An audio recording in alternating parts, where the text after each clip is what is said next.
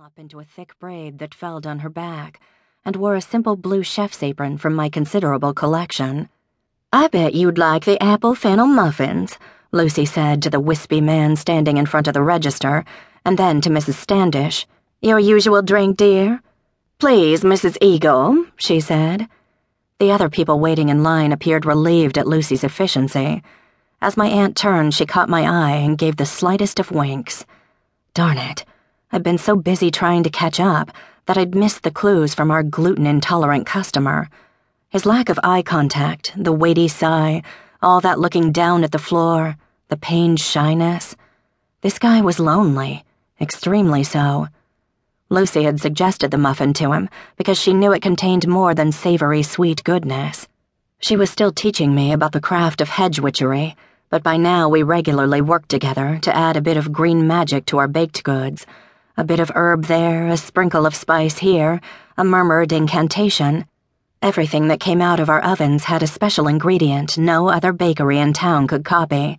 Spells intended to be helpful whenever and wherever they might be needed. My aunt was quite talented at steering people toward exactly the right treat for them on any given day. Our customers might not know why they loved the honeybee as much as they did, but my pastry school training and our family practice of herbal witchery were a happy combination. As we'd tinkered with a gluten-free muffin recipe a few weeks before, Lucy had commented, "We need apples in this one. After all, who couldn't use more love, peace, and happiness?" I'd said, "Nice tart Granny Smiths. And how about fennel, too? The flavors enhance each other, and it will add a boost of courage."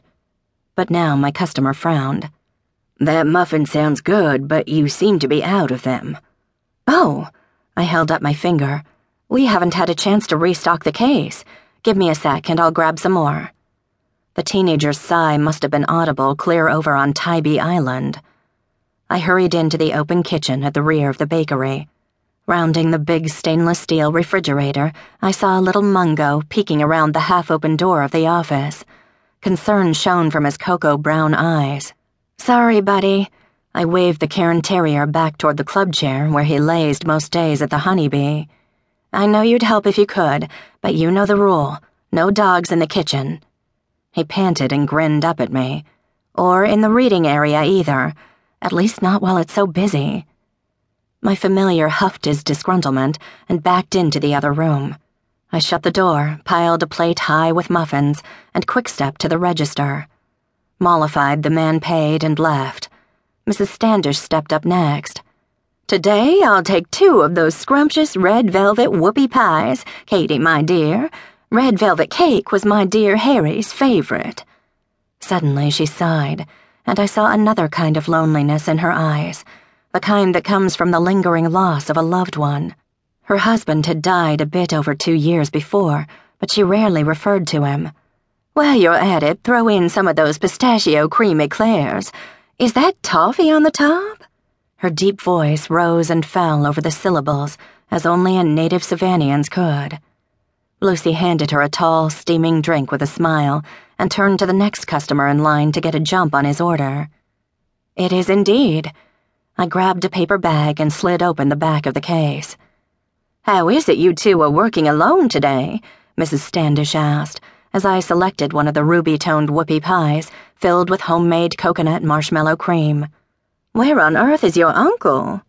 "He and Declan are working security on the movie set over by Reynolds Square."